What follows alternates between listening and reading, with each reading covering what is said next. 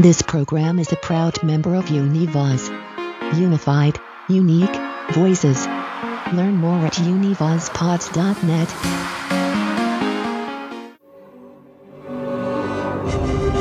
Hi, I'm Ann Bobby from Nightbreed and BioShock and Suffer the Little Children and Hanover House. And I'm here to tell you that Halloween is supposed to be scary, but when you're an LGBT teenager living on the streets, every single day is scary.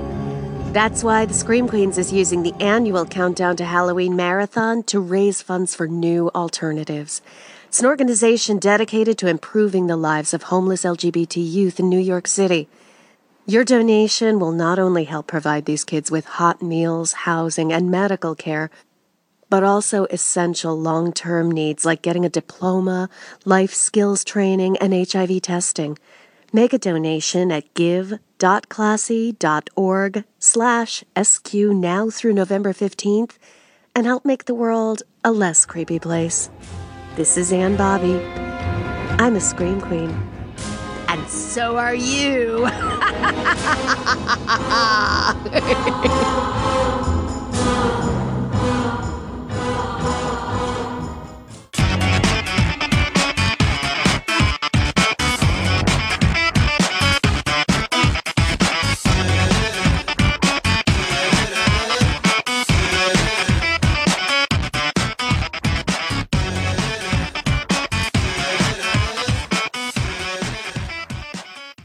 Hello again, my beautiful screamers, and welcome to another episode of Scream Queens, the podcast where horror gets gay.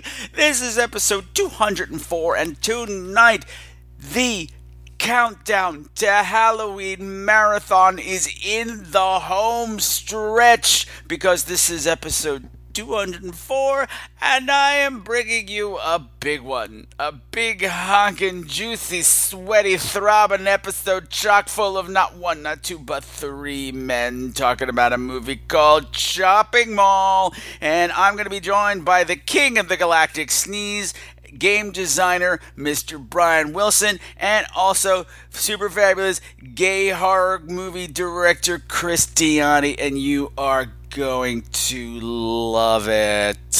But first, let's get the business out of the way. Of course, the Countdown to Halloween Marathon is a fundraiser for New Alternatives, an organization dedicated to helping homeless LGBT youth here in New York City. And the goal I have set for this adventure, we have until November 15th to raise $1,000 for New Alternatives. And right now, the amount is we have $645 donated. Thank you, everybody. Thank you. We're doing good so far. Oh, well, this is the home stretch. We've got $365 left to go to make that goal. Who's gonna help? Who's it gonna be? Who's it gonna be? Because I am still kind of delirious. I might be over the hump, but there's still lots of work for me left to do before this is all said and done. And the only thing you have to do, sit back, listen, enjoy, have a good time, and also go to give.classy.org/SQ and make a donation. It's a tiny little thing. Every little bit counts, and I will be super duper grateful, because oh boy, we got a fun show lined up for you today. But remember, it's not all just for fun. Doing some serious work here as well to help the grand people at New Alternatives, help some severely at-risk kids have a better tomorrow. Okay, it is time for me to start the show and bring on Chris and Bryan and head on over to the Chop-In Mall. But first, let's take a listen to the trailer. Oh, yeah. They broke into the mall for the wildest all-night party of their lives. Get that meat. But you're never alone in the Chopping Mall. What's that? Robot blood.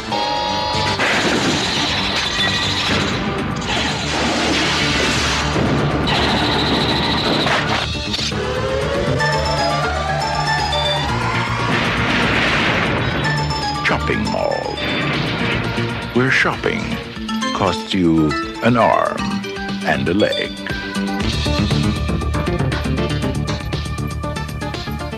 So joining me for yet another day on the Countdown to Halloween Pod-A-Thon are two guys that I think were a perfect match for this movie and a perfect match for each other. And we're going to talk about that 1988 camp classic, Chopping Mall. I'm joined by my illustrious guests. One is a super famous game designer, and the other one is a super famous movie director. Ladies and gentlemen, boys and girls, Bryan Wilson and CHRIS Diani.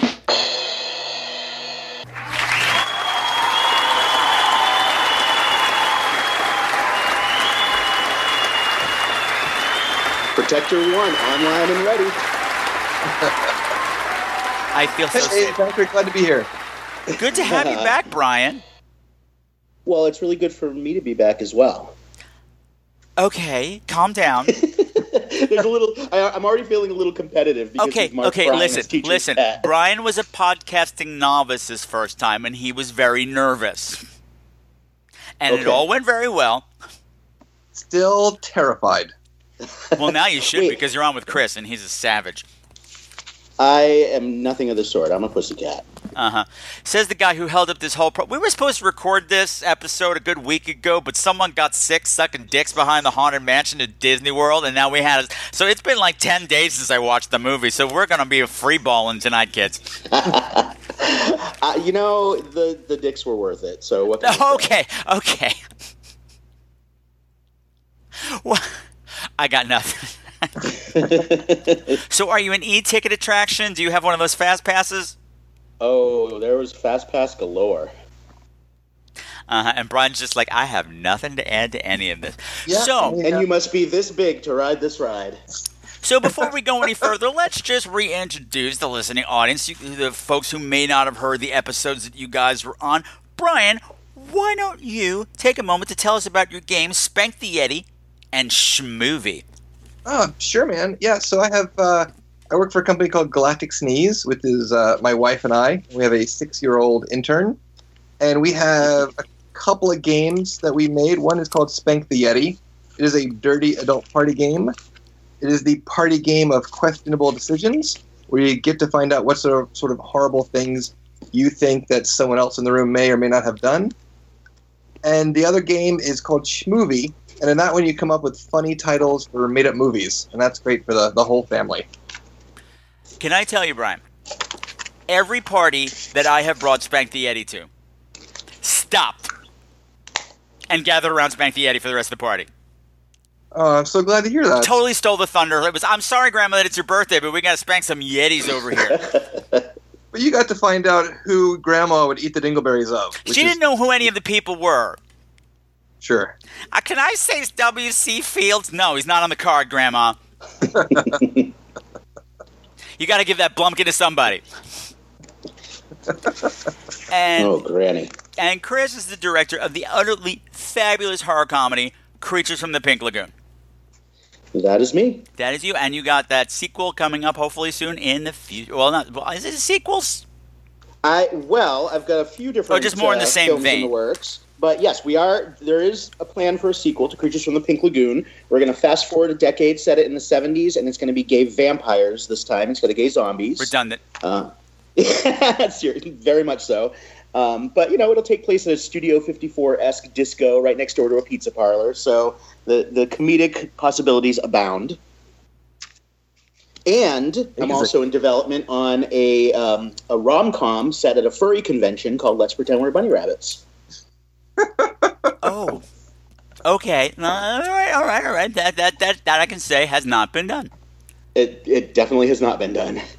And it won't be done the way you do it, that's for sure. But are we talking about these things? No. We are here to talk about Chopping Mall.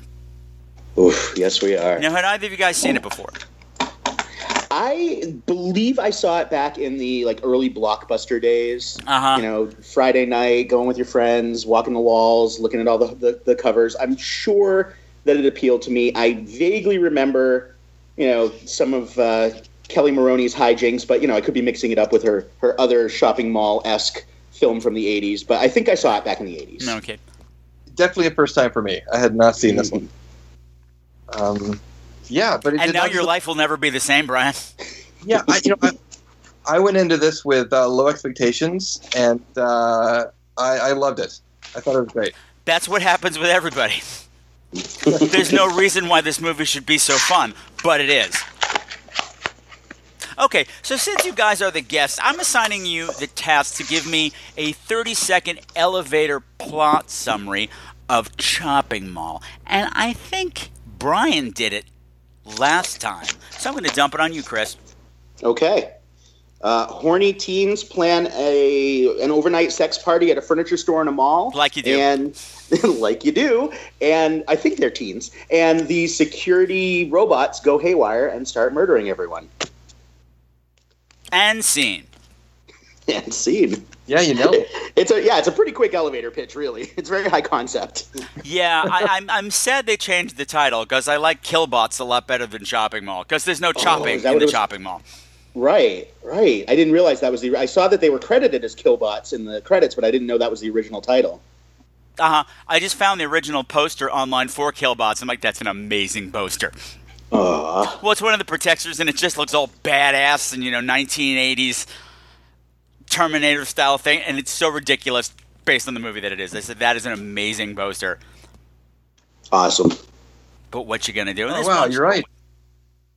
And this beautiful. Is chock full of all kinds of horror movie staples and independent film staple actors and lots of Roger Corman references.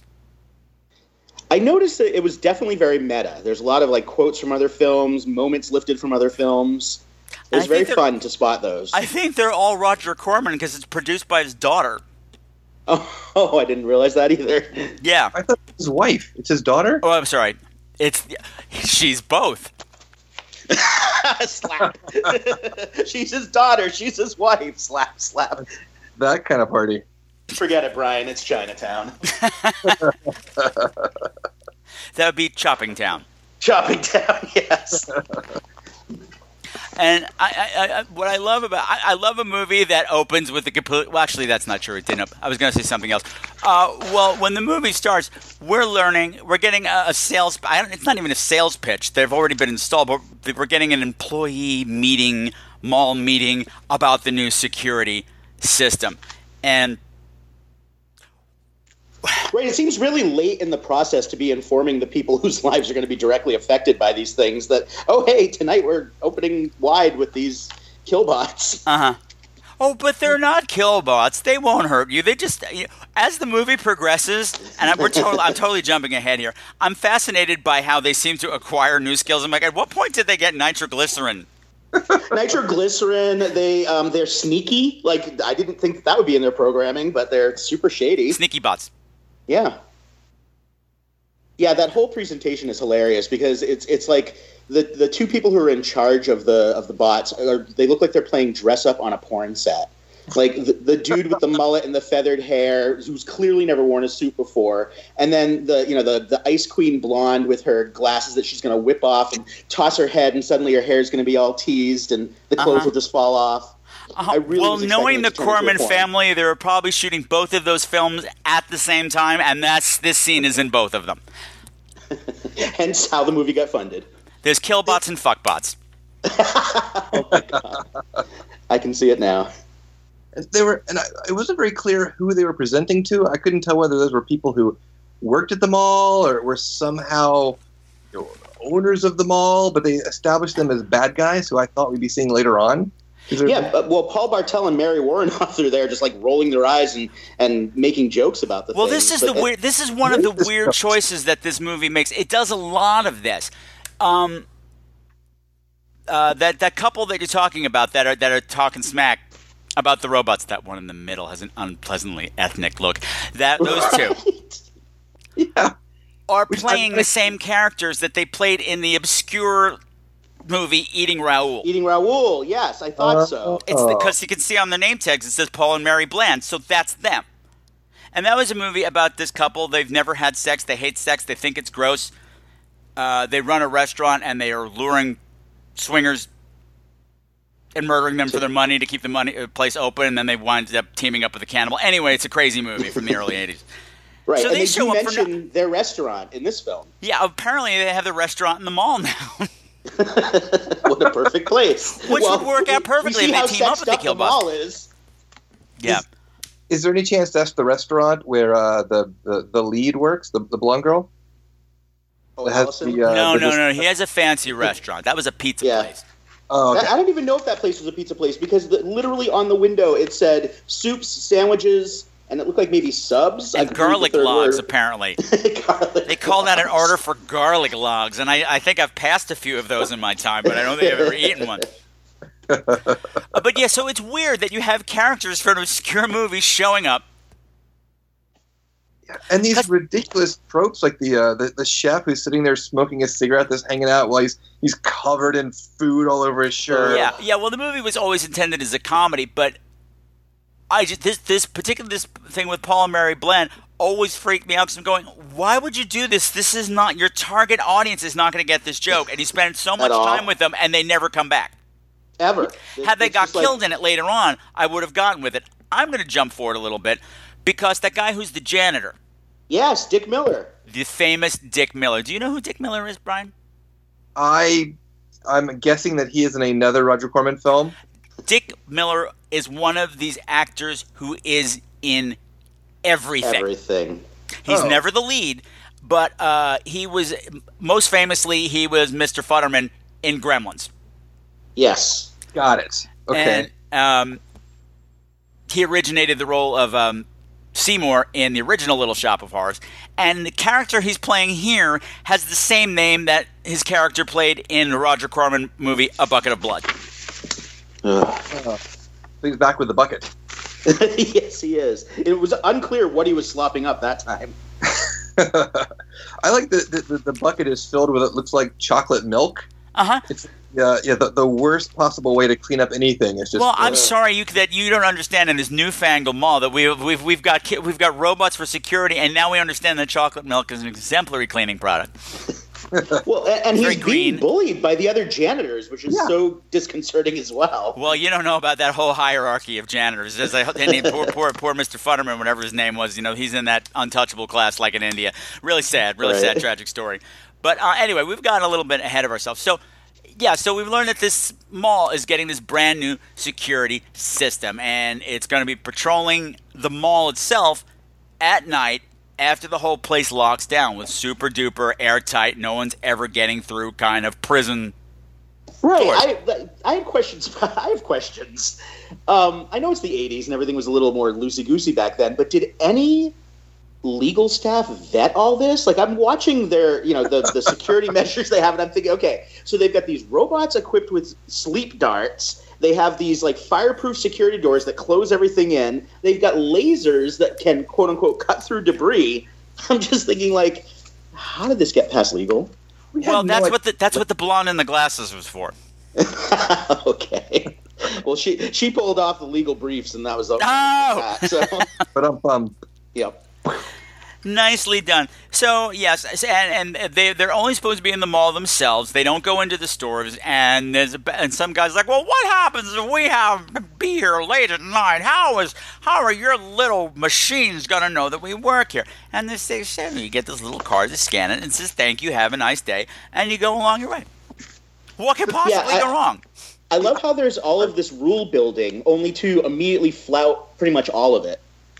I guess the lightning strike explains all that. I like that the ID card that the robot was supposed to register is this grainy black and white photocopy image, and that's what it's going to read. I mean, you couldn't they showed you one, and it could have been anybody in that picture, right? And that's what keeps you from being sleep darted to death, or tasered, or lasered, or pinched to death. They have those pinchers that I found very, very alarming.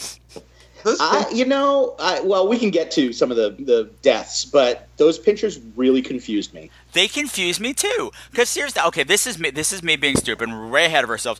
There'd be scenes where you see the protector one coming at somebody, and the arms come out, click, click, click, click, click, click, and then they only seem to go out and up at the shoulders. And I said, is that robot thinking it's Tevye or Evita right now because it's got Hava Nagila arms or Don't Cry for Me Argentina arms, and I can't tell which I don't know what I'm looking at. I thought he was doing YMCA, but only... That also works. Well done, sir. He's stuck on Y. Yep. Which was what I was stuck on watching this whole movie. Why? How dare you? No, so that Kelly Maroney can work, that's how. That's why. Oh, that girl. We'll get to her, too. Oh. There's so much to get to. So can we just briefly It's a discuss rich tapestry, Brian. The opening credit montage showing like the busiest super mall ever. What I was going to say was nothing makes me happier than a montage of people like clamoring into elevators, squashing an unattended child with a fudgicle. Girls walking around the mall in bikinis. In their bathing suits. Yes, beauty queens with their sashes on, just clopping through the mall, going up and down escalators, causing men with 12 boxes of shoes to comically fall over. It was like a perfect Strangers credit sequence, but at a mall without Larry and Balky. Ashes walking around. Like, why were they? Yeah, they were promotional models. They had ribbons on. They were like, "Bring the kids. The future's here." Yeah, because the '80s was a magical time, Brian. That's why. We're just meat. We're not really people. Yeah. Oh, and I love the guy who was like so obviously shoplifting. He had like a whole bucket of albums in the front of his shirt. Yeah, just standing at the front of the store. Like, that's not funny. That guy suffers from a very rare deformity. Robotitis. He has the square chest. He was our human entry into the world of the robots. Yes. Did you catch the name of the record and tape store? No, and I was trying to watch for the names of the stores. Licorice Pizza. Licorice Pizza. I think that was a real chain. Bonkers name. I thought, oh my god, they've taken the time to create crazy names for every store mall. Well, there was a House of Almonds, so all bets are off at this mall. That is a very specific niche market of product, right? And they showed it a few times too. It was where the heroes gathered at one point, and I'm like, House of Almonds? House. There was a Baby Guess. And I can't remember whether there really was a baby guest or I were just trying to make some really bizarre joke about sexy babies. No, this movie had no budget, and most of it went to renting the mall, so they did not change much in the mall. Wow. The only sign that I saw that was absolutely fake was Peck and Paws. Right, which of course in joke, yeah. But we're away from the plot because now we meet our happy-go-lucky sort of kind of teenagers. Right, at the soup sandwich and something restaurant. Soup sandwich, pizza, garlic logs, and diarrhea. Clearly. And then a joke about some fat guy in the corner who wouldn't stop eating. And the casual fat phobia of the 80s rears its ugly head. Oh. She says, that orca beaches here every night. Oh. Yeah, and it was they made such a big deal out of him, and it was such a nothing role. I'm like, maybe that's the director. Right. Oh, he was such a terrible actor. He's supposed to be this lecherous, horny dude, and he doesn't even look up from his food that he's gobbling down. He doesn't look up when he says, "Waitress, more butter." Come on, dude. You just got your SAG card. Give us a look at least. Yeah, but he was also eating food, and he was gross. But anyway, so we meet two of the girls. We meet we get Allison and Susie, and they're played by Kelly Maroney and Barbara Crampton, two of more favored 80s horror folks. Right. One being a significantly better actress than the other, but you wouldn't know it from this movie. Okay, yeah. Kelly Maroney, everybody knows from Night of the Comet, which is one of my favorite movies. Love it, love it, love it. And she was fantastic in that. And she's our main girl. And her best friend is Suze, played by Barbara Crampton, who you'd know from The Reanimator and what's the other one? From Beyond. Right. And she's recently been having a comeback lately, doing a whole bunch of great stuff like, I'm blanking on everything. You're next. Pull up IMDb. Yeah, you're next. No idea. Yeah, whatever. Okay, I suck. Bad podcaster. But what's funny is Barbara Crampton is a really smart actress. Her characters always come across as really smart. Like in From Beyond, she's playing some kind of ridiculous scientist. I forget, some sort of astrophysicist. And you got a hot blonde girl in her 20s in glasses and a lab coat playing an astrophysicist. And normally you'd say what you'd say about that girl at the beginning of this movie. But somehow you go, wait a minute, you know what? I actually do buy that you're an astrophysicist. But here she's given nothing to do but jiggle. Pretty much. But you know what? Jiggle and have meltdowns. But she's really good at jiggling. She was lovely. And she The gay man says that she's got jiggle. She has jiggle, and she had that perfectly frayed 80s hair as well. Like that had been aquanetted to within an inch of its life. Yeah, and Allison's having a hard day. She's new, and she broke a plate, which is weird to have a plate at a pizza joint, but maybe it's not a pizza joint. Nobody knows what this place is. But, again, every place they go in this mall, this restaurant, the locker room, the storage room at the furniture store is covered in Roger Corman movie posters. I didn't notice that. They're everywhere. Oh, wow. But, but Susie's like, hey, girl, it's okay. You just got to get through the day because at the end of the day, we're going to be in Party City because we're going to have sex on other people's furniture. on other people's soon-to-be-purchased furniture. Okay, this is not the only movie to have this trope. I know of at least 3 movies that have this trope of teenagers spending the night in a furniture store for a sex party. Really? Yeah. There's this one. There is The Initiation, which was an early Daphne Zuniga movie. Remember her from Melrose Place? Love her. Spaceballs, yes. And Hide and Go Shriek, which I've also covered on the show. Ooh. Yeah, I mean, horny teens and horror movies are going to, want to find someplace to have that sex. I get that, but at least in those movies, they were big furniture stores.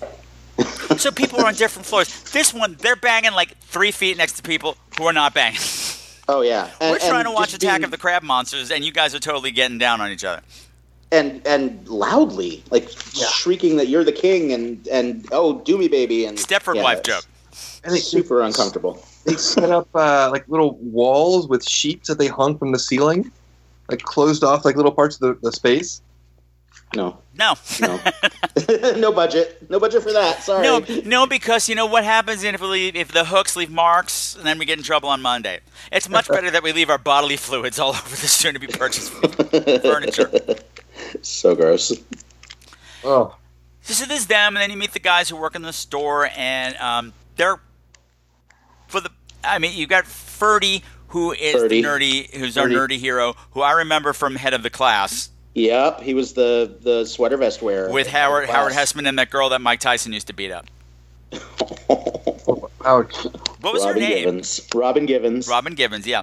I knew him from that, so I thought, wow, he's really going places. He's in Chopping Mall. He does that cross-eyed stare really well. And he's invited to the party even though he doesn't have anybody to bang. I thought it was his uncle's place. I thought right. It is. Right. Yeah. That's what I was getting to. Because I was going to say, that's going to be a fun party for you. If they don't fix you up with somebody. Who, I guess, is this person you just meet and immediately bang. I don't know what's happening. I know it's the 80s, but come on now. Well, my question is, so you've got Ferdy and you've got Michael, the preppy douche, the typical 80s preppy douche with the big feathered hair and, the chomping on his gum. Mm. And then you've got Greg, the clear closet case. But then you've got Rick and Linda, who have got to be older. They're married. They have their own business. And yet they're stealing off to the furniture store to screw in front of some teenagers. Yeah, that's what confused me about this movie, because certain situations make them seem like teenagers, like working at a pizza joint or whatever that thing is. Right. And being excited about drinking beer at night in a place you're not supposed to be. That's not so exciting when you're 25 anymore. No, we have apartments for that. But I have no idea how old they're supposed to be. No idea. Not a clue. And I thought they were they were going to be the leads of this story. They were nice. They were in love. They had a new business that they were running together, and they happened to go to this party. And as far as I could tell, they weren't doing any of the bad things that were supposed to get them killed in the long run. Well, yeah, there's so many setups that are just completely dropped. Like you have this setup where Rick and Linda are the sort of the older, the more responsible, the skilled, and then you even have a setup within that couple where Linda is actually the more mechanically skilled of the two of them. Yep. So you think, a mechanically skilled character who's about to face off against killer robots. A mechanically skilled girl? This is science fiction. like someone's going to underestimate her and she's going to save the day by, I don't know, taking apart a robot or something. But no, nothing happens with that whatsoever. No, but she gets to do some math that doesn't make any sense. But we'll get to that. And I would be remiss not to point out that, I'm sorry, what's his name, Rick? Rick is played by Russell Todd, most famously from Friday the 13th, Part 2. Love him. Yeah, and of course he's done tons of soap operas for people who aren't into that sort of thing. And I have to say, Linda was my favorite character. And I know my listeners know how I feel about characters named Linda, that they're usually awful. This one was not. She was mostly not awful, but then they, of course, made her have a meltdown that gets her killed. Spoiler alert. And it just, I don't know. It didn't serve the character very well. No. We'll get to that. And then you get the other two who are just gross. And Mike and Leslie. Apparently, it was a character choice for him to chew gum. Oof. Constantly. Every time, right? The entire... Yeah, while he's going down on her. Well, that's why she said, Mike, I don't allow that. Well, his head's between her legs. And I went, wait, a girl doesn't allow that? And I'm like, all right, because she chews gum. I didn't put that together. She'll be blowing bubbles for 3 days out of her vagina. Too, but yeah, that makes blowing sense. bubbles, just getting stuck in her pubic hair. Oh, he went there. You got to get peanut butter to get out. Or freeze it. That's not mayonnaise. Again, Mike, not again. You guys are terrible. Well, and I'm watching, the locker room scene when Susie's getting dressed, and I'm thinking, like, what is this girl putting on? She's going to a sex party where she's thinking about getting laid, and she's putting on a full body lacy tank top suit over the shoulders. Oh yeah, yeah. It starts as tights and goes all the way up to the shoulders, and then a sweatshirt on top of that. Right, yeah. and then later, well, when it was the '80s layers. Store, she's got a black one underneath the white one. Yeah. And how about just to peel them both back to show the tits? While she that's why she had to sing for 30 seconds. She's like, hold on a second, it's gonna take a minute for me to get these out.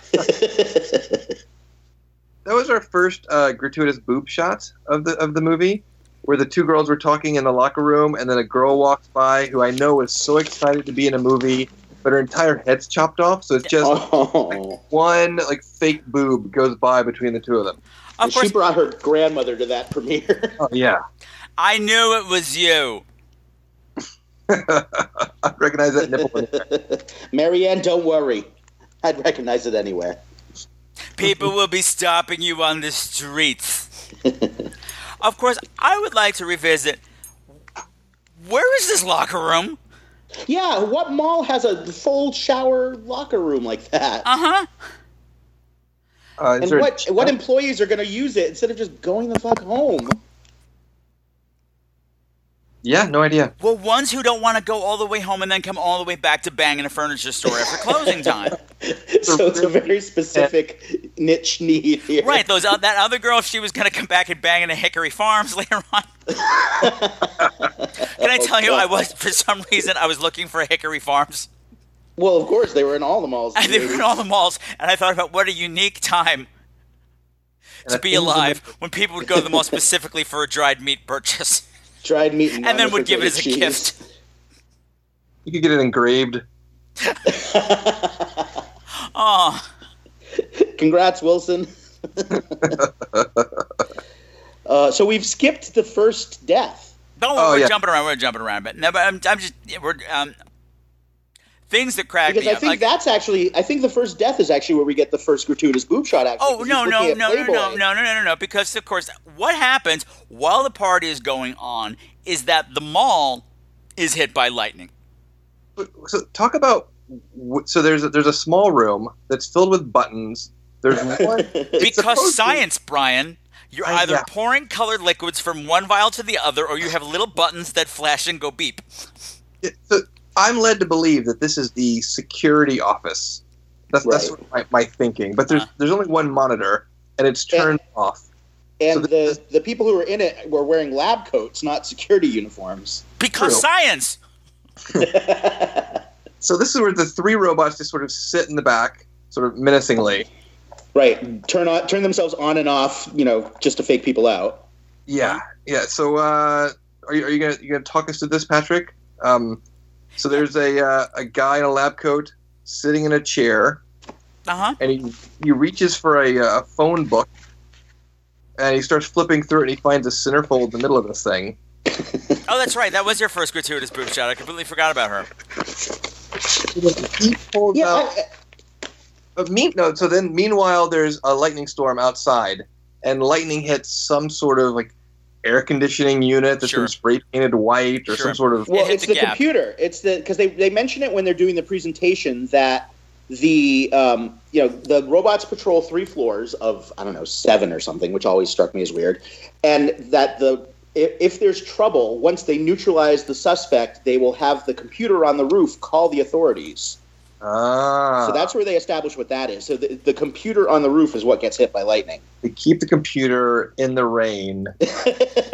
Like you do. It was the 80s. Nobody knew what was, waterproof. Yeah, they didn't know how electricity worked in the 80s. It was a really weird time.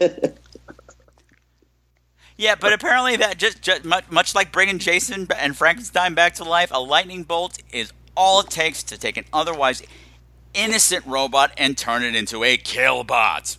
This is the opposite of Short Circuit, right? It is exactly the opposite of Short Circuit. In that one, there's like an evil, tough army robot that gets hit by lightning and becomes super sweet. Right. And this one, you have an evil robot, a supposedly friendly robot. Thank you, please come again. And it gets struck by lightning and becomes an evil robot.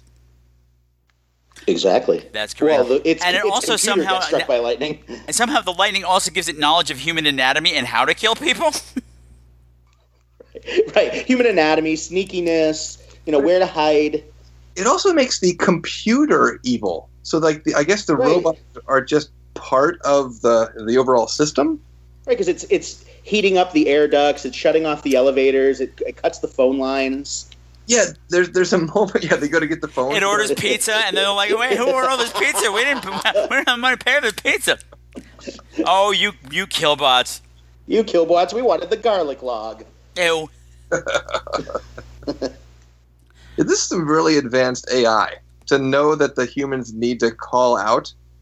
Well, at one point, Ferdy muses, maybe they can read our minds, and I'm like, what, girl? Come on. This is why you don't have a date, Ferdy. Exactly. Were people that unsure about computers in the late 80s to question whether they could read your mind if they got struck by lightning? I think there were people that thought computers could read your mind absent the lightning strike, so sure, I guess. Yeah, well, it was all new. Anything was possible, and of course, people are going to assume the worst. And so one of the robots is doing a sneaky tippy paws up behind the guy looking at the girly magazine. One of the things, the guy turns around and is like, "Oh, it's just the robot." And now it's 3 feet closer, and yet he doesn't find this odd. Not odd at all, and then gets, I guess, choked and punctured. Like the pincher claw gets him. Mm-hmm. The pincher claw shoots through the centerfold. Yeah. And then gets him. Goes into his throat, yeah. And then hides the body. That's the craziest part. That's the best part. One of the things I love in horror movies is a killer that cleans up. Well, if you have a killer robot that cleans up, I'm in love. It was the first Roomba. Well, that's why they killed Dick Miller, because they didn't need him. They know how to clean up. They could do the janitor and the security guard's job. Not only did they get rid of the security guard, they have this understanding of pornography, and they're supposed to also take this centerfold and fold it up and hide that too. Well, they were keeping it for later. Oh, okay. They left the half-eaten donut, though. One of these days, our little clippy claws will be able to reach down to that area, and we're going to have use for this. For sex bots shooting down the hall. Oh, God. Or fuck so bots. Then later, we get the second security guard / scientist, who's the super nerd of the duo. He comes tripping in, sees the half-eaten donut, decides to eat it. He's reading sci-fi that came from outer space. Yes. Yeah.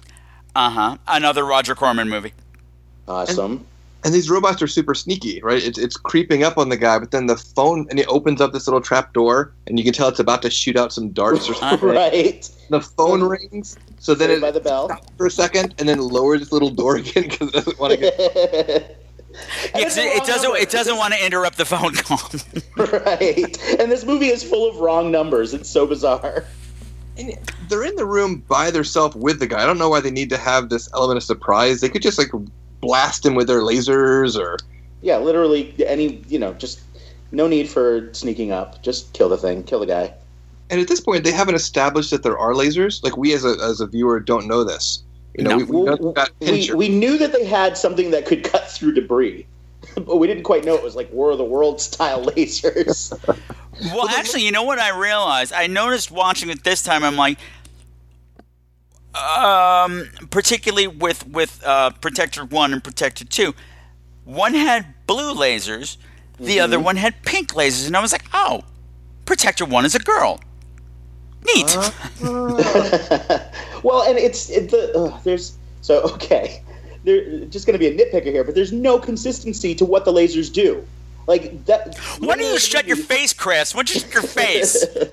Later in the movie, we've got. It was the 80s. We didn't know what lasers did.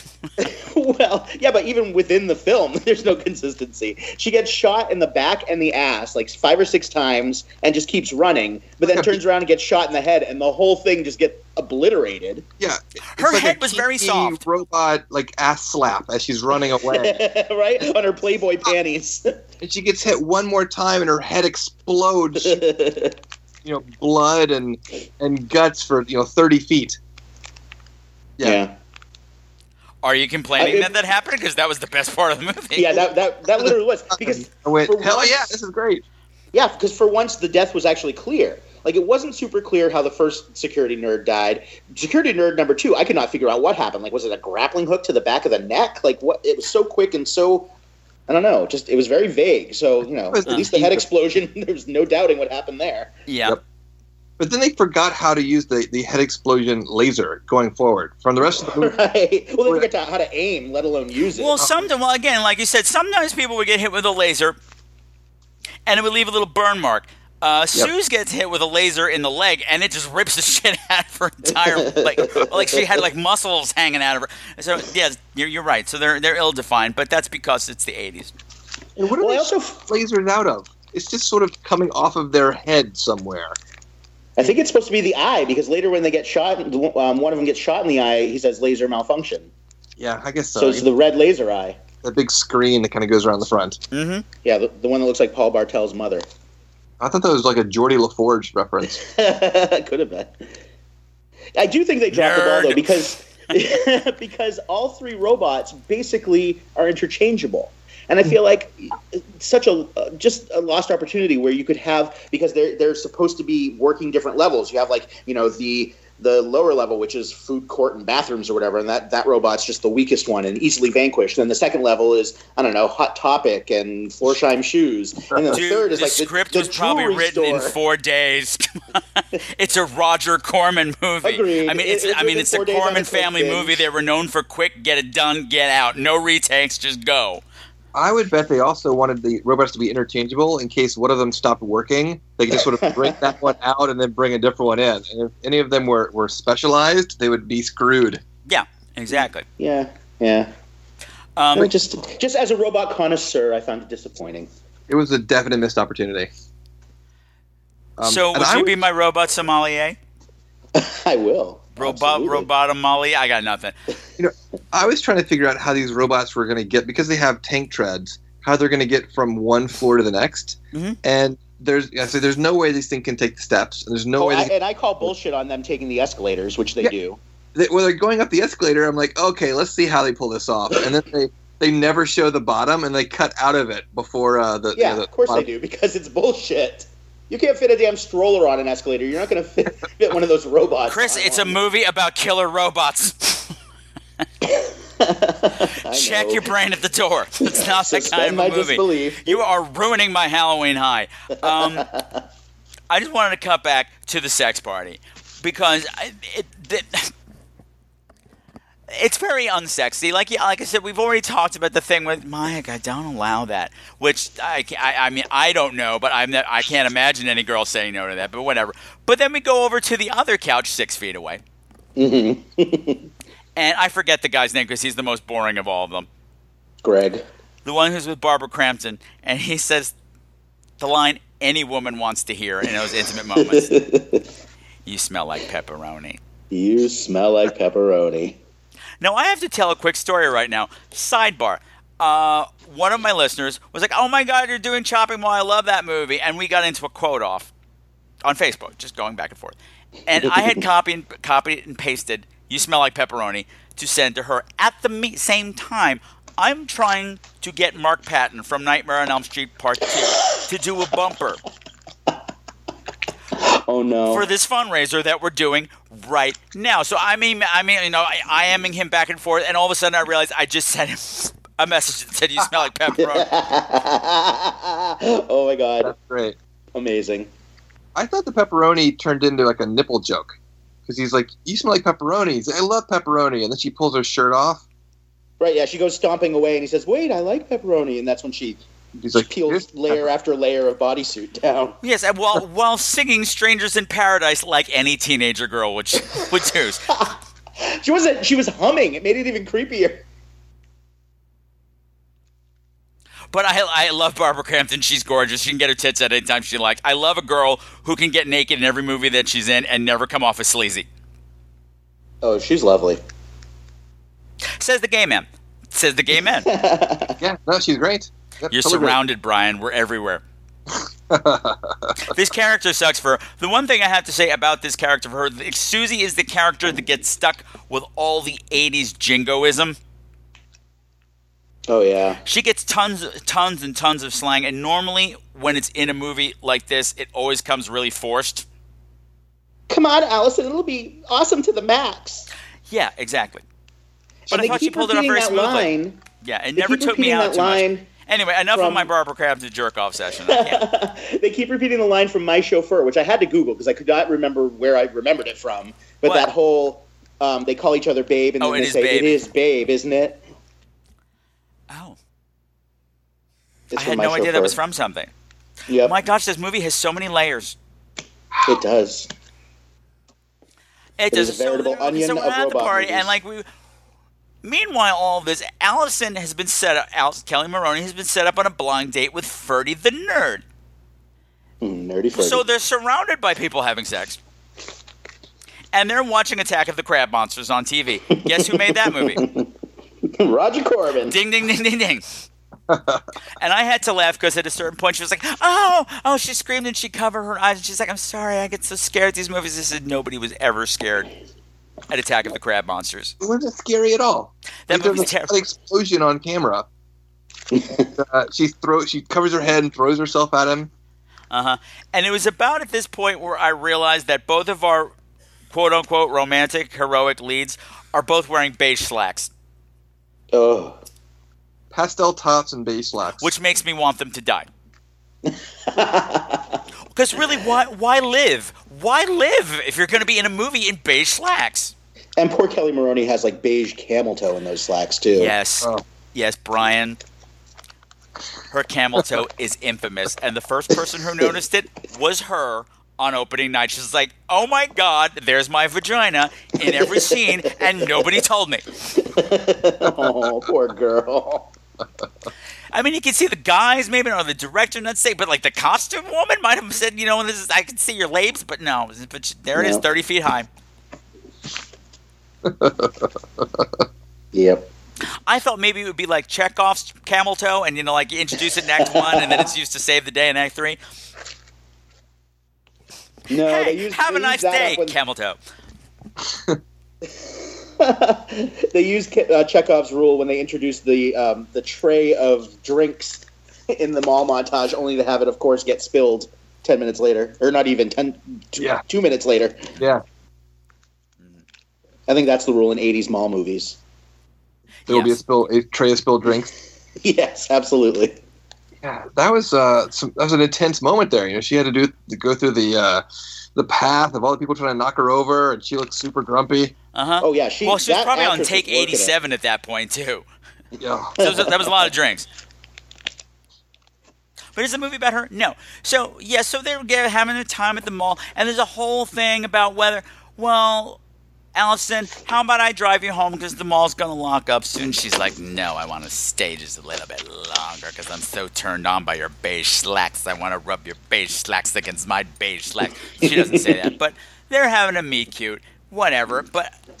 I thought he wanted to take her home, like back to his place. I thought he was like a classy guy. We're going to have sex, but let's not do it here in front of these other guys. Let's do it back at my place or at your place. See, I did not get that from him at all. Maybe. I mean, I think deep down under in many, many layers, that's the Penthouse Forum wish. Uh-huh. But I think he is trying to be a nice guy here and just take her home. Considering we've just spent like 3 hours surrounded by people banging, watching bad movies, pretending that we're not sitting around people banging. Very strange. Right, and he had to be cajoled into the date in the first place. You know, he kept insisting that he had all this accounting work to do. And of course, the unanswered question of the movie is what happened to Mrs. Ferguson's fuchsia? What did they say? Fuck the fuchsia. Fuck the fuchsia. Fuck the fuchsia. This movie taught me something because remember at the time I actually looked up in the dictionary what fuchsia was. Oh wow, that's fantastic. Which is a gay man. I should have known just genetically, but I didn't. What's also interesting is that you would have looked that up in the dictionary because there's no colors in the dictionary, right? What do you mean there's no colors in the dictionary? You have a color dictionary? Well, yeah, it's black and white. I know what he's saying. No, but it's also a fabric and a pattern. It's a pattern? I thought it was just a color. Let's fight. I don't know. I'm sorry. Is this the color cast? Is this the yeah, Hugh? Fuck the fuchsia. It's Friday. Fuck the fuchsia. The Hugh cast. Not Hugh Grant, just Hugh.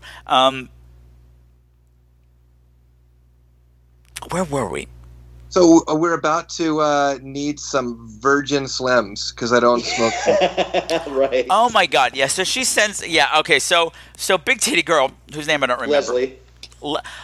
Okay. Personally, Mr. Gum Chewing Mike, you call the other one the closet queen. I'm calling Mike as the closet queen. Really? That body is perfect, and whenever he said Leslie, he said it like this: Leslie. Well, it's because the gum was just taking up too I don't care. He was doing, what do you call that? Vocal fry before vocal fry was a thing. Leslie. Well, where does this take place? Is this California? It's California at the famous Galleria Mall, which no longer exists. There you have it. So the girl's she wants him to smoke, so she sends the guy out looking for cigarettes, right? Remember cigarette machines, guys? Sure. That's something Vaguely. that once upon a time, kids, you could get cigarettes out of a vending machine like a candy bar. And you would spend all day putting $8 in quarters into the goddamn cigarette machine. And pulling the knob. It was almost like a pinball machine knob. Yeah, and Mike has the nerve to complain that cigarettes were $1.75. I was like, get the fuck out of here. Well, and then the payphone next to the cigarette machine rings, and yet again we have a wrong number. Silly Jamal. I don't know what was going on with the wrong numbers. I didn't get that running joke either. But I guess remember payphones? Oh, yeah. It didn't occur to them they could use a payphone to call out. Clearly the payphone was still working. Right. Yet again, another thing that's established and never Maybe not. Maybe not. Wait, because doesn't the things... Okay, hold on. Let's just finish with this. Mike goes out to the cigarette machine. He's out there forever. Like, just buy your cigarettes. Shirtless. And I'm not complaining because he's fucking perfect. But he's taking a long time to check his quaff and chew his gum. No shirt, but he remembers his ID badge. Uh-huh. But one of the protectors is coming up sneaky paws on him. Yep. And doing peekaboo around the corner. Which makes no sense because they're the authority figure. They don't need to be sneaky. Right. It's the lightning programming. I get it, but it's because it's a horror movie. I get it. There you have it. And it sneaks up on him. Where's your badge? It shows him the badge and it shoots him with a dart anyway. Yep. And then claws him to death. Yep, cuts his throat with the little clippy claws. Yeah. But there's no blood at that point. No, for some reason it takes like 8 to 10 minutes for him to bleed. So then he takes him and he hides him behind the cigarette machine. Well, he hides the top part of him. His legs are sort of... Right. Right. Well, she was coming, and you clean up so much. Maybe she won't notice because she's kind of dumb. But I I think what they did, they cut the throat, and then like to minimize cleanup, they did a quick baby lace across the top of it just to cauterize it. And then when she moved him, that's why he bled. I got nothing. Well, and the lack of sense of urgency with these teens. Like, we've got Ferdy trying to get Allison home because the mall's going to go in lockdown in 10 minutes. And then Leslie's waltzing around in her Playboy panties. It's like, girl, you're going to get stuck in this mall. Even without the killer robots, there's a problem here. And she never gets her Virgin Slims. Nope, never ever. So do you think that they were planning to get out before the mall closed down, or they were planning just to stay for the night? I think that's a good question. I think the boners were the people boning were planning to stay the night. I think that was the plan. Because we did have the scene where Allison called her father to give some bullshit excuse. Like, she was, I don't know if it was a sleepover or what she said, but like, not going to be home. So maybe it was planning on being a sleepover. But Ferdy definitely mentioned that he wanted to get her out before the mall went into lockdown. Yeah. Yeah, they have poor time management. They clearly really do. And yet again, we have a problem where Mike, as he tries to escape the robot, hits doors that are chained closed. And I'm thinking again, like, where is legal when they make these decisions? You can't chain a door closed in a mall. But I also think that the chains would have been sufficient. The idea that they also had these super doors that came in that closed with claw teeth straight out of Star Trek. Right. Totally unnecessary. You can just use chains on doors and people I know, can't get but if you can upsell an idiot mall owner, scare him enough that everybody's trying to rob your shit, you can sell them all kinds of stupid crap. This is true. Yeah, it's the deluxe package. Well, and when Leslie gets to the cigarette machine and finds Mike's body, the robot busts out of the doors that were literally just chained when Mike was trying to go through them.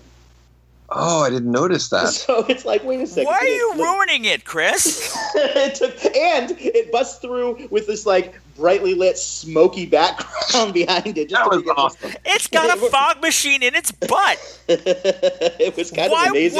Why wouldn't a killer robot have a fog machine in its butt? Good point. I also think it had a boombox because that really cool 80s synth music that we'd only hear when the robots were going around. Yeah. Oh. Can I take a moment? Yeah, I'll let you finish, Brian. Well, I like to pretend that it has its own theme song that it's playing whenever it cruises around looking for people to kill. Here we go. I can relate. I was Super Mario for Halloween this weekend, and I literally played the Mario Brothers theme on my phone every time I walked into a party. That's awesome. So, yeah, why not? If you can do it, do it. You got a boombox in your butt, play your own theme song. Put a boombox in your butt. Put a fog machine in your butt.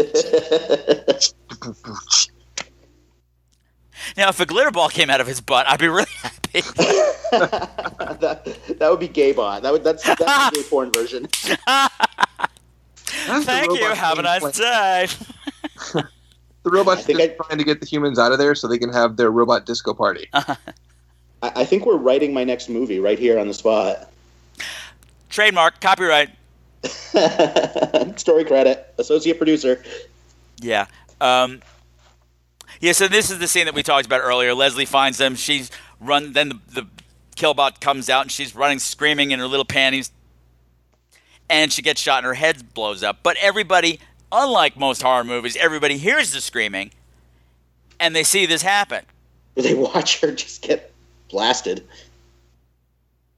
Yes. To various reactions. Yes. Some of them are like, meh. Yeah, Allison looks constipated. Barbara Crampton. Well, she was probably really uncomfortable with all that cameltoe happening. She was probably getting a yeast infection of some kind. Cutting off the circulation to her brain. Exactly. And they never really liked her anyway. She was kind of a bitch. And I gotta say, plastic, early 80s fake titties. My God.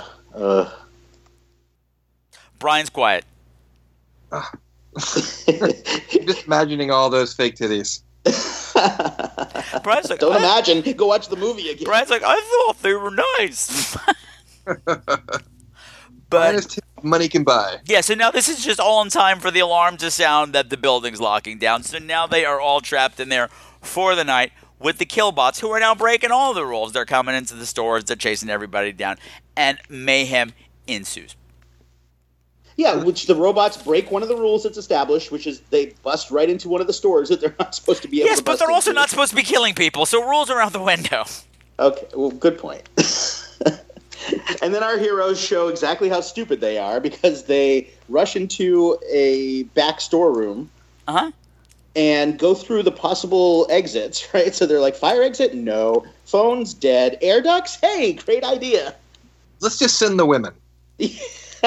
Well, I think the plan was that they were all going to go, but then the Killbots got through the door, so they had to run instead of taking the time to climb up into the air ducts There's a lot themselves. of toxic masculinity in this movie.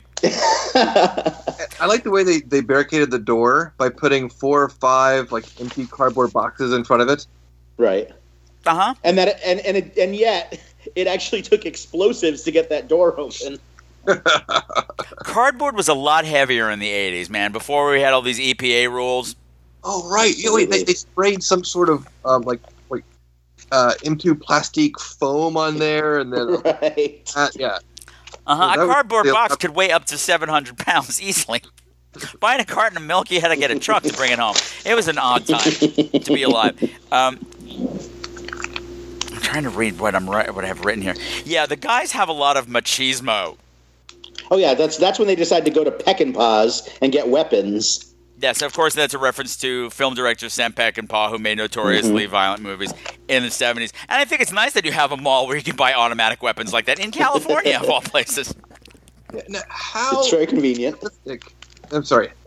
How realistic is it to have fully automatic weapons in a mall with ammunition and shotguns? Like I can understand maybe going to Walmart, but would they have that in a mall? How realistic is a mall going to have a 80s. functioning House of Almonds? If the House of Almonds is thriving, then I'm sure the ammunition store is doing very well. Oh, and there's a great line too. What it says, let's go send those fuckers a Rambogram. Yes, and then they have the sort of the heroic slow-mo walk where the three of them are armed and strutting down the mall hall. Until they run into the first robot, and then they either, I couldn't quite tell whether they were unloading on it and then the bullets just didn't do anything, or if they were going stormtrooper and then just sort of like missing all their shots. We forgot that Peckinpah's only sells blanks. Damn you, Peckinpah's! It seemed like they were hitting a few times, and then it just the bullets had no I just effect. assumed that they were impenetrable and they were missing because they're drunk teenagers, and of course everybody's a sharp shot. Well, actually, one of them is, but we'll come back to that because, like you said, Kelly Maroney's movie started to blend the more longer this movie went on. That's so true. So the girls are up in the heating duct, and the main computer knows they're up there somehow and has turned on the heating ducts. So it's just getting way too hot. They're getting burned. And Suze has a typical 80s horror movie girl breakdown. Of course. Well, because she's in a sleeveless, lacy bodysuit, so she's the one, putting her bare arms on the hot ductwork.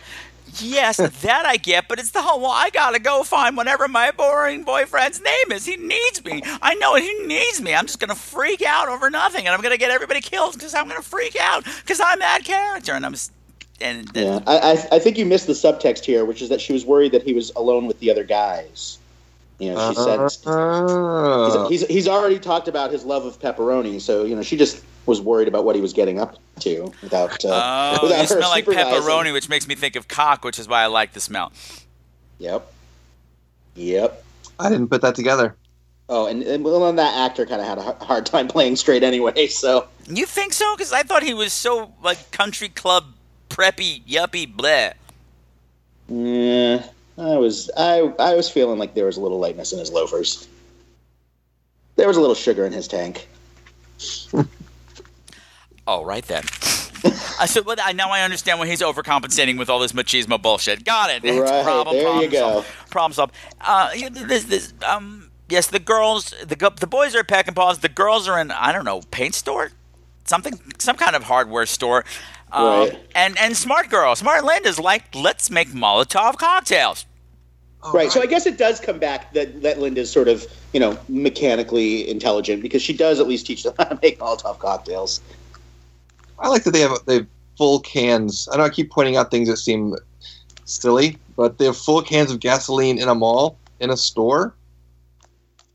Uh-huh. Yeah, it was the 80s. It was the 80s, you know. Some cars were still diesel. You know, there was the gas shortage. Sometimes you had to buy a gallon just to get the car back home. McDonald's hadn't been sued for hot coffee yet, so of course there's full cans of gas in a mall. Never question the mall, Brian. Everything's the mall. Okay, that was the mecca of society in the 80s. Oh, God, it was. Tiffany played a mall. Oh. Why did you have to drag her into this? Why not? Oh, no. No.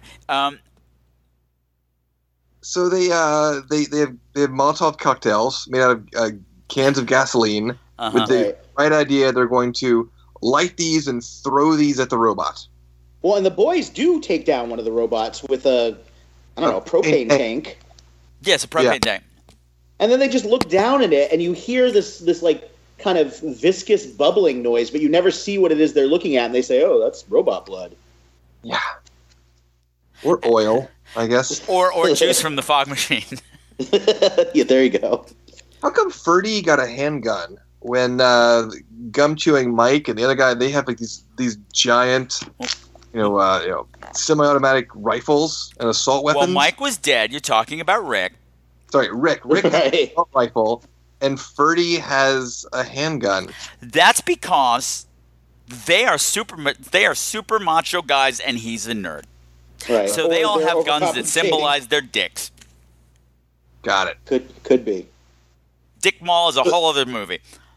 So they blow up the tank, and they manage to take out one of the robots. Yeah, it's knocked over on its side, and it is seemingly out. Right. And this is where Ferdy is worried that the robots can read their minds. I can't even with that. And then he suddenly becomes talented at elevator tech. Yeah, that was bizarre. He wears glasses, Chris. Oh, of course. If you wear glasses, you can do shit like that. And pursuant to the plot's next requirements, we next see Susie fully dressed. She somehow acquired like a chambray shirt to go over the little onesie that she's been wearing. Well, they stopped at Tempo Casuals really quick. They did. Well, because they kind of had to, because they were about to burn that poor girl alive, and the stunt woman can't be burned with bare flesh, so they had to put a shirt on. That is so funny. Yeah, this is actually a pretty brutal scene. I didn't put that together at all, but you're absolutely right. Yeah, and that stunt woman is not built like poor little Susie. No, but together like, oh no, we have to burn this person. She's gonna have to wear a jacket. How are we gonna get a jacket? Oh, we'll have to put some clothes on this woman. Yeah. Toss a chambray shirt her way. That's great. Between scenes. Yeah, so I mean, it was they're just escaping from the robots, and she gets shot in the leg, like I said, and it just like tears her fucking leg apart, like Leslie's head. Right. Whereas everyone else just gets little ouchies, and she's just lying there screaming and screaming and screaming. Nobody can help because the lasers are shooting everywhere, and one of the protectors shoots that Molotov cocktail that's in her little hand, and she goes up like a bomb, and it's rather disturbing. It's pretty bad. Gets burned alive in front of her friends. Uh-huh. Who really didn't do much to help her. I mean, she was laying there for a good 10 seconds saying help. There were lasers, Chris. Okay, but they're just kind of calling to her like, Susie, this way. No shit, this way. I'm fucking shot, you bitches. And that's when the lead female, what's her name again? Allison gets shot in the arm. Yes. By a laser. Yes, and it's fine. Yeah, it scrapes her, it a little drop of blood on her. Yeah, she has to tie a little bandage around her, but yeah. Yeah. That pink sweater is one of the most indestructible things I've seen, by the way, because not only does it protect her from, the overheating air ducts and the laser from the robot, it also enables her, when she pulls it over her head, to walk straight through a glass door without getting injured in any way. That was amazing. Yeah. How am I going to get through this? Polyester was still being used in a lot of materials in the 80s, and that shit was indestructible. True that. She didn't walk through it that fast. It was a pretty sort of slowly jaunt into this glass window, and then the whole door smashes. Fantastic. The problem for me with the movie here is that from henceforth, the kill factors go down in interest level. Aw. I mean, because you had a head blow up, you had a throat slashed, you had a girl burned to death, and then you've got two of the more interesting characters, Rick and Linda, Right. who die completely lamely. He gets thrown over a railing. Oh, no, not him. I don't even count him. He's so boring. I meant the married couple. Yeah. Well, he pulls a machismo. Again, his machismo got him killed. That guy. He's like, I'm going to store, whatever. I'm going to take the Oh, you're right. That's mom. Greg. And so I didn't even care about him. I'm going to get revenge for Susie, whatever. That never ends well. But no, we have this married couple that we've established, and they're quite likable. Absolutely. They have a nice bond together. We understand what they do outside of this, that they have a life outside of this. You get their affection for each other, and she just gets shot by a random laser in the chest, put dead. Right. Again, the lack of consistency. We've got Leslie who takes 6 lasers before she goes down. Poor Linda gets 1. Well, Leslie's half made of plastic, so... Okay, good point. Good point. She got silicone poisoning. Yeah, she's the detox of the 80s mall world. Yeah, and then he does another machismo. Leslie, I will avenge your death, and gets himself killed in the process in lovely 80s electrocution animation, which always makes me happy. Oh, it's so ridiculous. And it's not even, it's sort of an accidental electrocution, too, because he's basically, disabled the robot enough that it isn't a direct threat, but because it's spinning around and still shooting its lasers. Uh-huh. And it's got sparks shooting out of it, so I'm going to drive my golf cart right into it. at 5 miles an hour into you to destroy you, which gets himself killed in the process. So you just took out 2 of my favorite characters really lamely, so I started to hate the movie from here on out. But I don't. I do love the movie overall. But just from a writing standpoint, I think that's weak. And then there's the whole final battle and everything happens. We need to start wrapping this up a bit. Linda does get to say, before she dies, Linda does get to say my favorite line in the whole movie. Oh. Where, she's done the classic 80s, like, lean against the wall and slide down. And she says, I guess I'm just not used to being chased through a mall in the middle of the night by killer robots. I love that they spent a whole scene with her doing math, figuring how much they're going to owe the mall after all this is over. 2,900,431 tune-ups. You're going to own this fucking mall. Exactly. You're going to own California after this. How are these poor people not understanding that it's not their fault? Especially since you're established as an adult with a legitimate business of your own. Yeah. I'm going to have to pay back. This chambray shirt is going to cost us, Rick. And it's burnt, so we can't return it now. Oh, they take the tags off and everything. Damn it. Well, shit. And they do the classic set up mannequins with mirrors behind it move, which is bizarre to me. Okay, and this is where things start to cross over, because at a certain point, they lure one of the protectors into the elevator, which, as we mentioned briefly earlier, that Ferdy had fumbled with the control system and did whatever, and they had put propane tanks, whatever. They set up a booby trap for one of the protectors. And in order for it to work, they have to shoot the propane tank that's on top of the thing. And the guys are shooting and shooting and shooting, and they're missing. And Kelly Maroney grabs the gun and hits it in one shot. Mm-hmm. And Ferdy says, "Nice shot." And she goes, "My dad's a Marine." Which is an exact line from Night of the Comet. Yep. And I said, I guess you're expecting your dad to show up with the goddamn Sandinistas to rescue you too. But then this whole thing with the mannequins was from that too. It was, and then there's the classic '80s, like hiding in a pet store, and the snakes and the spiders get out. Yes, but I want to stay on the mannequins for a minute, because this is where watching it this time. I mean, I love this movie because as much as we're picking on it, it is a ton of silly fun if that's what you're in for. But in my mind, I'm like, wouldn't it have been great if the protectors would like disguise themselves every now and then, like put on a wig? Oh my God. Yes. And a house dress. That'd be amazing. Just hide in the housewares aisle at Sears, and they think they're, grabbing a vacuum cleaner, and suddenly it's a protector. Damn it! When they I just really wanted to see one of the protectors in a wig. Sorry, Brian, you go. No. Totally agree. I was going to say, I didn't realize, I thought that they were setting up all the mannequins as a diversion, and then as the robots were shooting at the mannequins, then they could attack the robot. They just needed the robot to stand still. That's how the plan would logically have gone. Right. It's more just stand behind them. Yeah, they put the mirrors behind them so the lasers shoot the mirrors. Yeah. And then ricochet back and destroy the robot. So it's brilliant. Yes, that's very smart. But my thing was, you set up the mannequins as a diversion. You put the mirrors back there as a booby trap. But then you all kind of hung around. right behind the mannequins. That are You didn't shot. run anywhere. You didn't leave. You just stayed with the mannequins in the line of fire. Well, when these mannequins are introduced, my first question was, why weren't they posing as mannequins in one of these stores that they're always hiding in? Yep. Because we did that night of the comet. We don't want to get sued. Right.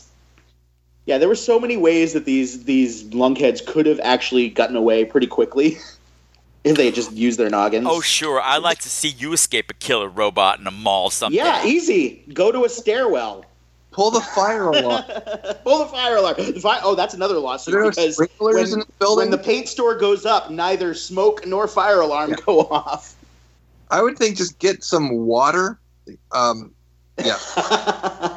Drop a shake on him like Robert Downey Jr. in Weird Science. Yeah, totally. You mentioned the pet store. Yeah, because Ferdy gets knocked out in a fight, and I'm just trying to skim through this now. But Sure. She's hiding in a pet store. And, of course, the protector's rolling through. It's the only one left, and it's knocking over tanks and cases, and now there's snakes and spiders everywhere. But I don't know if you caught this.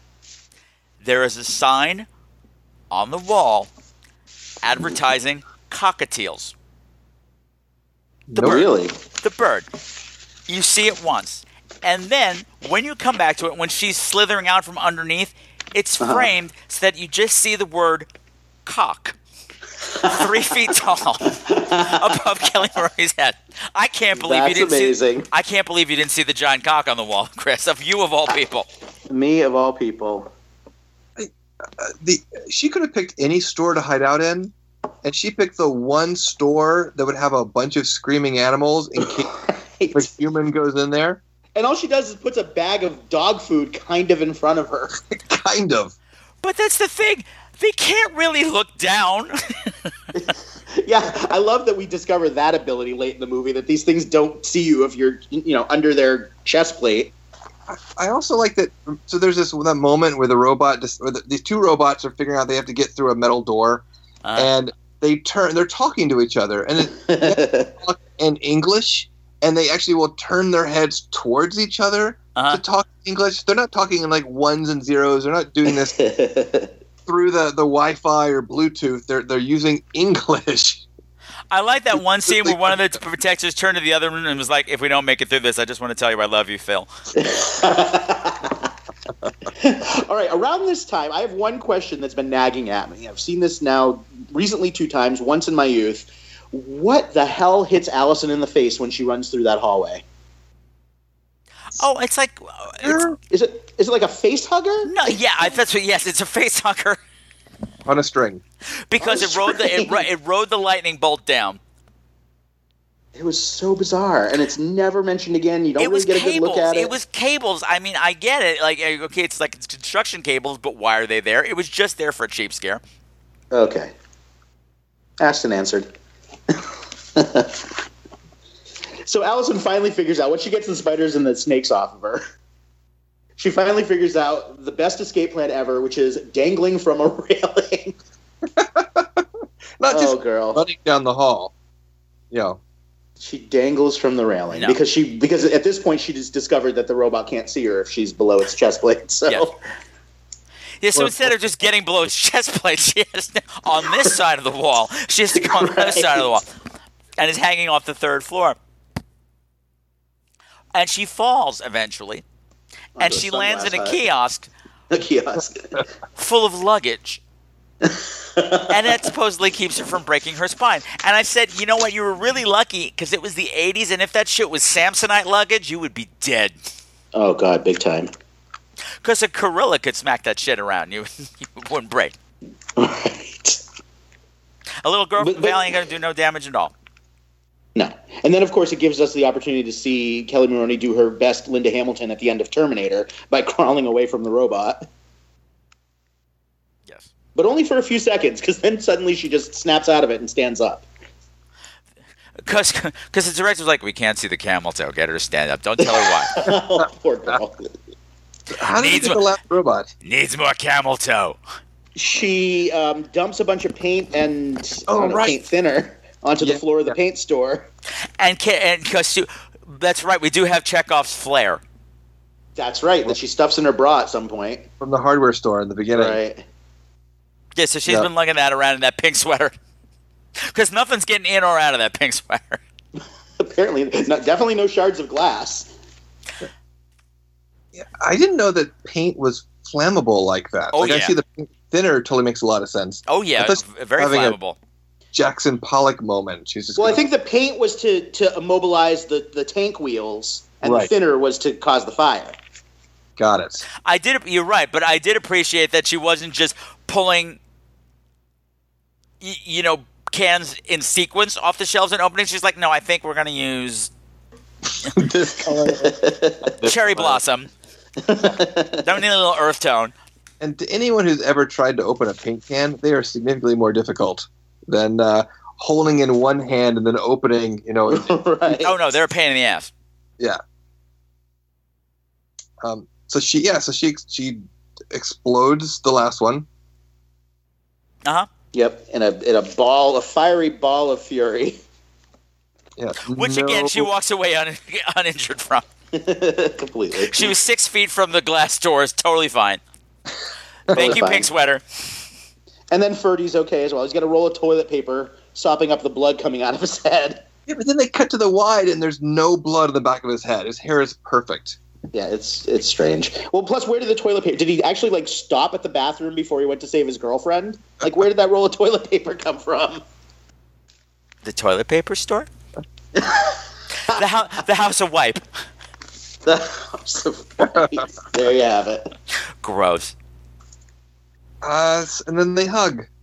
Uh-huh. And then they sue everyone. And then they're like, well, we still got 5 hours. You want to go bone in the furniture store? I don't know. We cut to the wide shot at the end, and it seems like there's daylight filtering through the glass top of the mall. Uh-huh. Yeah, it's definitely daytime. Uh-huh. And they open at 8, I guess, or I don't know. The doors unlock. Well, who knows? The computer runs the show now. The doors may never open again, and they starve to death. Not with House of Almonds right there. Oh, you're right. You're right. No, they formed their own little ecosystem in there. Raise a whole generation after generation of very deformed children. It was a delight. This movie was so lovely. Yeah, thank you so much, man. That was a win. You're welcome. I figured I just had a hint, an inkling. I'm like, I think Brian would like something with robots that are killer and have boobs. Well, the robots didn't have boobs. They might have boobs. I don't know. Underneath one of those panels that opened, all of a sudden boobs came out. I don't know. Yeah, now that I know that Chris is a robot aficionado, I gotta learn out more about robots. Had I known, I wouldn't have asked him on to do this movie. Nancy, no fun. I robot nitpicked. You really did. You did a lot of robot shaming. Oh, well, it was all out of love. I just expect more of my robots. But you smell like pepperoni. I love pepperoni. I bet you do. How do you think I got sick last week? I think we've discussed that enough, how you got sick. I think the health bulletin that went on across the internet from Orlando last week. Have you seen this man? I got the notification on my iPhone. It was like an Amber Alert. Yeah, well, floodwaters, CHRIS DIANI, it's all the same. And gross. I continue to get a kick out of this movie because they don't make movies like this anymore. It's true. Well, they don't have malls anymore, really. Well, no, but you know what I mean? This kind of feel like it's absolutely ridiculous. Unapologetically ridiculous. It is. And sure, you get stuff like Sharknado now that's trying to do that, but it doesn't work. You can't make something campy on purpose. Right. But and there's no boobs. Right. Right. Well, who wants to see Tara Reid's boobs? Am I right? Well, especially now that apparently one of them is really wonky after the surgery. Right. Plastic surgery nightmare. Oh, man. I hear it has a face now. And it's a sad face. Oh, like sad face emoji. It's true. It's true. Sorry, Tara. That was mean. That was mean. No, because the other movie I think of is from the same director, Jim Wynorski, like Night of the Demons. You don't get movies like this anymore. It's true. It's refreshing to see. It's just they're just made to check your brain at the door and have a good time, and it's exactly what it delivers. And the one other thing I just wanted to bring up that Brian touched on, I love the score to this. Oh, yeah. Normally, these 80s heavy synth pop stuff grate my nerves. Because usually it's like somebody just banging their hands on a keyboard. Yeah. No, this is great. It had melody. Robots. Yeah, it had that. It was like synth with purpose. It was like video game music. Yes. Which makes sense because the movie's kind of like a video game. It's that kind of ridiculousness. This would never happen in real life. A video game with boobs. Speaking of which, what was happening in that arcade scene in the mall montage at the beginning? Like, was that guy the kid's father? Just some creep who's pushing kids up. Pushing the kid out of the way, taking over his game, and then the kid pulls him away, and the third creep comes over and plays. It was very odd to me. I think it was a whole essay on child molestation. Like the guys with his main child molester, then the other child molester gets jealous, and they have to settle the whole thing with a game of joust. There you have it. Oh, joust! Oh, I loved that game. See, you have no problem with people jousting on flying ostriches and a bird that doesn't fly, but you have problems with this movie. You're a man of a word that just fell out of my head. I'm really tired. Do you know this is the third show I've recorded today? Oh, wow. Really? Yes. Doing a marathon is very taxing. Well, I look forward to hearing all three of them because I'm just as much of a brown noser as Brian. Oh, see, no, you can't be a brown noser if you announce that you're brown nosing. That's not how brown nosing works.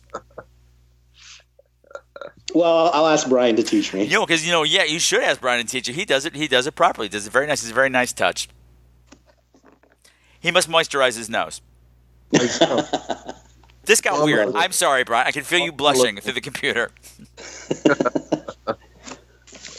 Okay, so I think that's going to wrap things up for Chopping Mall. Thank you, boys, for joining me. Now, why don't you tell the nice people at home where they can find you and where they can buy your exciting products? Brian, I'll let you go first. Sure. So you can find me at Brian Galactic on all of the social media. And then our games, Schmovie and Spank the Yeti, are available on Amazon or where fine games are sold. They're Barnes & Noble and Think Geek, and Spencer's is picking them up soon. So all over. Sweet. And I have to make a confession, Brian. This is something that I've learned and I'm really ashamed of. I'm terrible at Schmovie.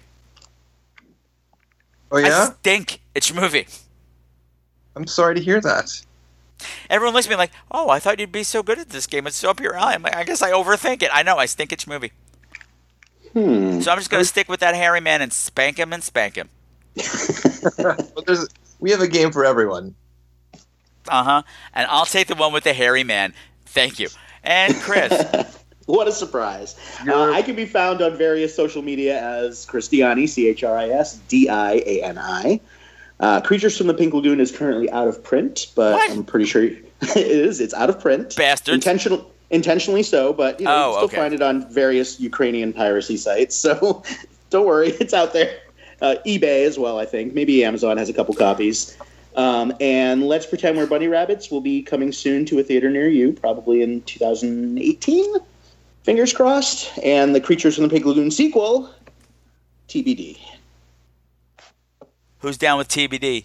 you know me. Thank you. Never gets old. Okay, boys, thank you very much. Thank you for joining me for the Countdown to Halloween Marathon. And thank you so much for helping me help homeless LGBT kids. A delight, as always, Patrick. Wait. I got 2 more things to say to you. Happy Halloween! And thank you. Have a nice day. Happy Halloween, guys. Happy Halloween. See, nobody thanks me back. Fuck you guys. This show's over. Thank you. And we're out. Okay, well done, guys. Thank you. You're amazing. Thank you. Brian, great to meet you. Yeah, you too, Chris. You were hilarious, man. Nicely done. This thank you. might be out tomorrow. Yay. Awesome. If I do not have a nervous breakdown first. But let's just see. That's all the fun of the marathon. That's what they tune in for, to hear me break down slowly over the course of 2 weeks. Anyway, boys, have a great night. You too, Love man. you. You too. Bye. Bye-bye. Bye.